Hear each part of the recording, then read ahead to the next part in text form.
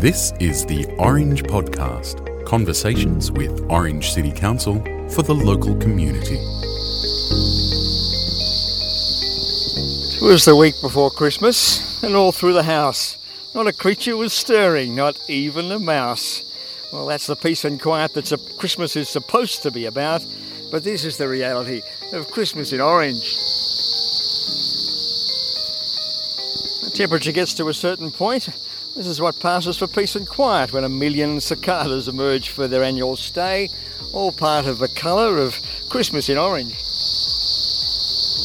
Thanks for joining us for the Orange Podcast. Some light-hearted topics on the show this week as we make the run into Christmas. Actually, this is much too loud. I've had enough. I'm heading into the soundproof podcast booth. Ah, relief. That's much better. On the show this week, some terrific answers to the question of, what can I do, Mum? I'm bored. Coming up later, what our gallery, museum and library are doing to help our kids keep occupied over the holidays. But first, if you think you're accumulating more and more stuff this Christmas, have you ever thought about how much extra waste is also part of the season to be jolly, and how we deal with that as a community? Some recent research is showing up the trends of what's being put in our bins and how we can do better. The way councils across Australia manage waste is one of those really tough issues, but Orange City Council in a number of respects has done it in very pioneering ways. We've got red bins and yellow bins and green bins. But which waste goes in each one, and could we do better to make more of our waste? To find out some more today, Joe Smith from Envirocon. Joe, you've recently done an audit to try and find out exactly what we're putting in our bins. Why have you done that? So we do audits every year. Most councils do audits every year of their residents' waste. So back in August, we went through the waste in all three streams, your red, yellow and your green bin. Had a look through it, dug through some rubbish, nice and smelly, over about 9 days. What a great job. Oh, those are the perks.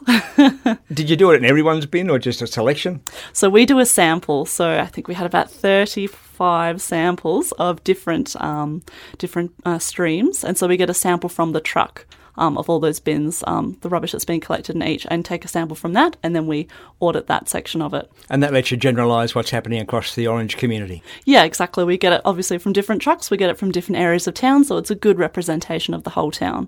Let's look at some of those, the red bin particularly. What's your big issue that you've come out of that one? Well, the red bin's really interesting. Going through the waste in there, we've noticed not everything in the red bin probably should have been put in there. So in fact, only 61% of the rubbish in the red bin is stuff that should go in there. So 18% of our rubbish in the red bin is actually recycling. So we should have put that in the yellow bin. That's 18% of the bin. And another 21% is food and garden waste. So those things that could have gone in the green bin. So if we take those things out, we're going to have a lot less rubbish, a lot less waste going to landfill. So really important that we sort a little more carefully and that sort of thing, and get that waste in the correct bin. So keep it out of the red bin and out of landfill. That also means that if we were doing that sorting lessons the right way, our red bins will be almost half full. Yeah, for a lot of families, maybe even less than that. So there'll be a lot less waste in there, a lot, more space. That helps you guide your education campaigns, I guess. If the big target's in this case, it looks to be recycling in the red bin, that lets you target those messages accordingly. Yeah, exactly. We can focus on things that really need to be worked on. In the yellow bin, the recycling bin, that's better off. 83% is recycling. That means around 17 isn't. What are your major things in there that shouldn't be? That's right. So about 17% is what we call contamination, so things that don't belong in that bin. So our major contaminants in there are fine material, like undersized things that are too small, which can't be recycled. Things like soft plastics, so your scrunchy plastic bags, chip packets, lolly wrappers, rice and pasta packets, all this sort of scrunchy soft plastics, that's a big problem. And then our other one is also things like compostable paper products, so your tissues and paper towel, which is too low quality and often dirty, so can't be recycled. So we can actually put that in the green bin instead because it's compostable, or in the red as well, so just not your yellow bin. So those are some contaminants we see in orange. If people are going to the trouble of doing the yellow bin, and putting stuff in there. It sounds like they're making an effort. Most of the stuff in there is either it should be, or it looks like it probably should be, but it's wrong. That's often a good start. Definitely, yes. It's really good to see people are trying their best. And, there is this thing we call wish cycling. So, you put something in the recycling bin in the hope that it will be recycled. If you're not sure, whether it 100% can be, you kind of wish it will be, but not always the best way. Really happy that people are doing their best to recycle, but always check the council website and just double check that item can actually go in. There's a full list available of as many things we can think of which are on that list that can go in each bin. So double check there if you're ever unsure. The area in which we're doing the best, the least contamination, if you like, is the food and garden waste bin, the green lidded bin. 96% is the right stuff. Yep. That's fantastic for a community to learn those sorts of lessons and getting it right. And by the sound of things, the things that are in there that shouldn't be, the contaminants, to call them that, that's only a fairly small scale thing. Yeah, exactly. So the food and garden waste bin is very low, has very low contamination, so 4%, like you said. There's often things like compostable bags, because here in Orange we don't actually accept compostable bags in the food and garden waste stream. So we like people to put their food loose in the bin, or maybe wrap it in paper towel or newspaper. That's fine to be composted. The only one thing we want to see a little more in the food and garden waste bin is the food. So we're getting the garden waste in there, that's not an issue at all, but getting that food waste into the green bin, we only see about 24% of all the food waste in Orange going into the green bin, 76%, so the rest of the food waste in Orange actually ends up in our red general waste bin. So we get it out of the red bin, pop it in the green bin, we can get that composted through our green waste bin. A couple of the contaminants in the green bin, treated wood, what's the problem there? So the treated wood often has, varnishing or some other substances or paint and things like that, which means that it's not actually able to be composted, so it does contaminate the compost product at the end. So we want to keep that a nice pure product, because the compost that we produce through our green lidded bin is actually certified organic. So if we can keep that contamination really low and keep those contaminants out, we can have a really great compost product at the end, which people are able to buy if they would like it for their garden or businesses. Animal droppings is another one. What's the issue there? Animal droppings, we try to keep out of the green bin, just because they often come in a plastic bag. You've picked up the dog droppings in a plastic bag. Easier to just pop it in the red bin and keep it out of the green bin. If you can empty a plastic bag, can it still go in there? Technically, yes, but I guess it's just tricky to sometimes get that message across and get people to remember to keep the bag out and only put the droppings in. So that one's not a big focus area, I guess. Sure. I'm so happy for that and go in the red bin. An intestinal tract of a dog, it's got to be organic. You would hope so. Yeah. You would hope so. But if you've picked it up in a plastic bag, the problem's the plastic bag. The problem is plastic bag, exactly. We're heading towards the Christmas season. I can't wait. Christmas also creates a huge amount of waste, does it not? It does, and some confusing stuff as well, not your regular household waste, strange presents and things like that might come into the house. Let's run through a few of those. Wrapping paper's easy, the things that are coming around your presents. Are there some kinds of wrapping paper that shouldn't go in your recycling bin? Yeah, exactly. So wrapping paper, which is just paper, is totally fine. If it's a glittery paper, if it's a foil paper, or if it has things like plastic things stuck to it, we say put that in the red bin. That has to be in the general waste, just because it's not plain paper and therefore recyclable. It's what we'd call a contaminant. So we say put the regular wrapping paper in your recycling, or reuse it for new presents. Or pop the glittery, the foil, the cellophane kind of paper in your red bin. How do you weigh up the contamination issue? If I don't want to be troubled to remove every bit of sticky tape off my good wrapping paper, should I put it in the red bin? If there's just a little bit of sticky tape on, that's not too big a deal. It does, come out in the paper pulping and recycling process. But, if there's a lot of sticky tape on there, we do urge people to try and take off as much as they can. Some people still use natural Christmas trees at the end of the season. What can I do with that? Yes, so your regular trees, just the same as any garden waste, you can put them in your green lidded food and garden waste bin. But just remember to chop them up a little small, because I don't think a whole tree it's going to take a very long time to compost. So we just encourage people to chop them up into smaller bits, like small branches and things, and then you can put that in your green bin. My prawn head is going to be consumed on Friday this year. My pickup isn't until later. What should I do with my prawn heads? Well, you could wrap them in some newspaper and pop them in the freezer if you've got a bit of space, and they should be fine to go out on the bin night as well. So much to think about. I hope you have a great Christmas, Jo. Thank you, you too. The longer I work at Orange City Council, I continue to be surprised by the variety of stuff that happens here. So much more than rates, roads and rubbish. We've even got an answer to the question, that's about to come after the second day of school holidays, where Billy comes up to Mum and says, "Mum, I'm bored." Orange City Council's got an answer to that. Our cultural facilities have put together a range of activities and fun stuff ready for that question to come up and to help engage the community right across the board. To find out some more, the Orange Regional Gallery's public engagement and education officer, Cecile Noel, thanks for joining us today. Thanks, Alan. What's the best part about all this coming together? Oh, I think the most exciting thing for us is definitely to have face-to-face workshops again after COVID. So it's been a significant amount of time, and it's really great to have people coming back into the gallery specifically, and then also kids being able to come back in and do activities. Some of the galleries are fairly adult things. You've got to think hard. So do these guides help someone take their kids and engage with them? Yeah, absolutely. So both the gallery and the museum has sort of family-friendly guides that are available for free for families. So family can turn up and they can pick up one of those guides, and that really is designed to help families move through the spaces and engage with some of the artworks and exhibits in the museum as well. You also got some workshops coming up. Yes. How do you... Look, I'm looking forward to a DIY kaleidoscope workshop. Can I come? Sure. We often get parents pretty keen to come along, but these are strictly for kids. Oh. So mostly our workshops are designed for, I would say, primary school age children. We do have some sessions that are designed more for older children, more like 11 years plus.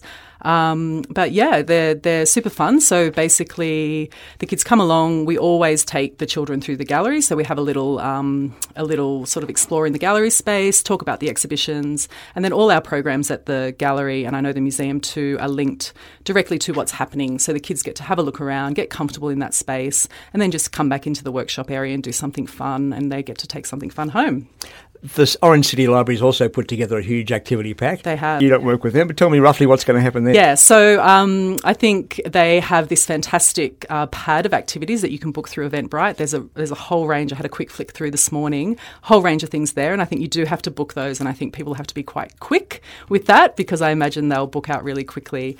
The library, similarly to us, they have a range of other workshops happening, and everything is up on their Eventbrite page. That's the best way of doing it, I suppose. If rather than just turn up, we're learning through COVID and being COVID safe that we can't just rock up and do things. Eventbrite's the way to go. Most people know how to drive that. Absolutely. I think it's all pretty straightforward. So all the events are actually listed on Council's calendar. So you can go there, have a look what's on a specific day, click on that link, and then go across to Eventbrite and book that workshop. So I think that's working really well for everyone. So, and if particularly for the activity sheets, you still need to go to Eventbrite to find out and get one of those rather than just turn up at the library. Yeah, absolutely. So there's limited quantities of all the things we're producing. So the same with the workshops, limited spaces, but definitely if you want to, you've got to get in quick to sort of nab one of those. So you never know when your kid's going to get bored. So that's the advantage of a calendar online, I guess. So if people go to Orange City Council's website /school holidays, they'll go to that'll take them to a calendar, and if the boring question comes up on that day or we're expecting one tomorrow, that's the best way. You can find out what's on each place. School holidays, you can just jump on there and see what's on offer. The other thing that we'll have on offer through the whole school holidays is the gallery, museum and library have sort of teamed up to create a cultural precinct challenge, which is a sheet that you can collect from any of those places. And it really just guides children and their families through those different facilities. And there's just a lot of fun. I think there's 16 fun, quick activities for them to do and spend a little bit of time in those places. But when it comes to the museum and gallery workshops, they're going to sell out pretty quickly, aren't they? Yeah, absolutely. So there's limited spaces with COVID as well. I think there's about 15 spaces. So they do sell out really quickly. So you need to get on that. So they're all up and ready to go. The galleries ones are up now. I think the museums are going up today, but you can check all those dates when you have a look when they're going live. You're listening to the Orange Podcast, and what is the last for the year before we move into our summer series. Joining us for the Orange City Council CEO, David Waddell. Dave, what a year. What did you make of that year? It was rather odd, wasn't it, Al? It started off with a water crisis, and I must admit there was a lot of sleepless nights back then. I actually thought for the first time we could actually run out of water. People were actually saying, some stage we should look at, emergency measures. So that was that, and that was hot, and there were fires and smoke, and grapes got tainted, and it was all rather nasty. And there was no grass. There was nothing. It was brown. And just as water started to get better, then this other thing happened February, March. Yeah, exactly. And then all of a sudden we heard about some flu, which we've heard about many, many times before, bird flu, cow flu, whatever, swine flu, whatever they were. And then all of a sudden off she went. And we shut everything down and we looked at our colleagues overseas and then it was a blur. We sent everyone home. And we all somehow functioned. I think our council staff functioned brilliantly. We just kept the city going and it was great. Both those two issues, water and then COVID and the response to that, it's an example of how the council does offer some community leadership. Were you pleased with the way the council did that in both those cases? Yes, absolutely. We did. The councillors stuck with the staff and we had the same messaging. It actually was quite relatively easy to do because we had a few mantras. We stuck to them. It wasn't too bad. It's very biblical though, isn't it? I mean, locusts must be around the corner. Well, now Avalon's gone off, so here we go again. But it was a year where we were very productive nonetheless, and very proud of the staff and a lot of the stuff that's been going around the CBD and road projects. And we got on with things despite and we got on with things despite working from home. Have we learnt things that we could do differently? Oh, absolutely. And we've got staff who actually want to make working from home now a serious part of their life, even if it's 1 or 2 days. They're finding that they can write reports, they can, do things in a concentrated way. We're flexible with our workers anyway. And we've also found that the value of getting together from not having to do it for a while. Yeah, I think 2021 is going to be actually pretty fun the way we've got a lot of staff stuff planned and we want to do things differently and the way we communicate with each other. I think we've learnt a lot and I'm really keen to apply it next year. The Orange community will start to notice the first changes of the future city upgrade. Well, I think the lights have really kicked in. Yes, we'll start in 2021 to see a lot of those street projects come along. McNamara South will be first and then we'll do Lords and Bing. It's funny though, you go back and look at the year, what we haven't talked about is the economy was going to die and we're all going to be ruined. All of a sudden, every man and his dog wanted to come to Orange for the first time ever. And, we had the benefit of that beautiful tourism. It's really saved us. Could have been a grim winter. That's continuing?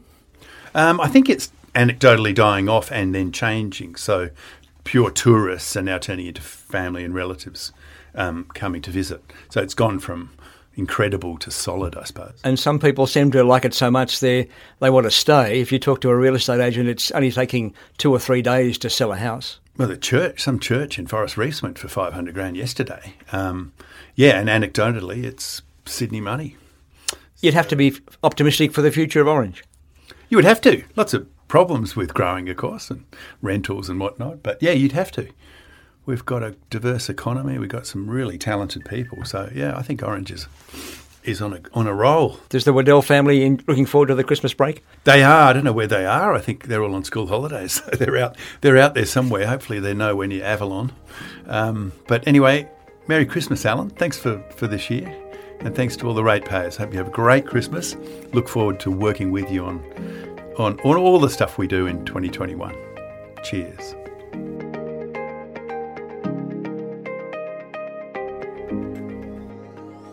And that was our last Orange podcast for the year. Since we began the podcast as part of our response to the COVID crisis, we've made more than 30 weekly episodes and there's been some great interviews and stories covered. Over the break, you can tune in each week for our Best of Summer series. There will be a new highlights episode to download each week. I hope you enjoy them. And remember to subscribe where you get your podcasts and leave us a review so others can find it. From Alan Reader and the Orange podcast team, bye for now.